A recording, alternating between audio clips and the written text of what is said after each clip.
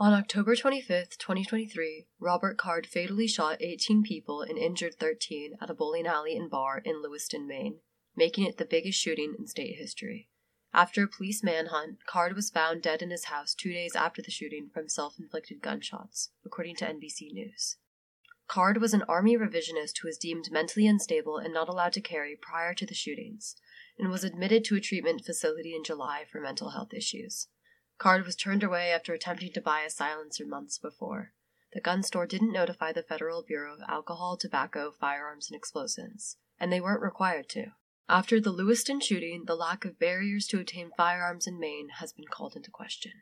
6 months before the shootings, 3 gun control bills were considered by Maine's legislature, but were struck down in the Senate.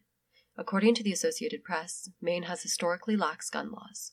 Despite its liberal government, it is one in 20 states that do not require permits to carry. There is also a strong gun culture in Maine that stems from hunting and sport shooting. According to a 2020 study by the Rand Corporation, 45% of Maine households owned at least one gun from 2006 to 2017. But Maine's homicide rates are below the national average, only 19 due to firearms in 2022, the New York Times says. In 2019, Maine passed a yellow flag law, where police needed a medical professional's evaluation, then a petition to a judge to confiscate someone's weapon. Yellow flag laws are considered a less strict version of red flag laws, and are staunchly supported in Maine by pro-gun coalitions. In contrast, red flag laws only require that law enforcement or family members approach a judge. No medical evaluation is necessary.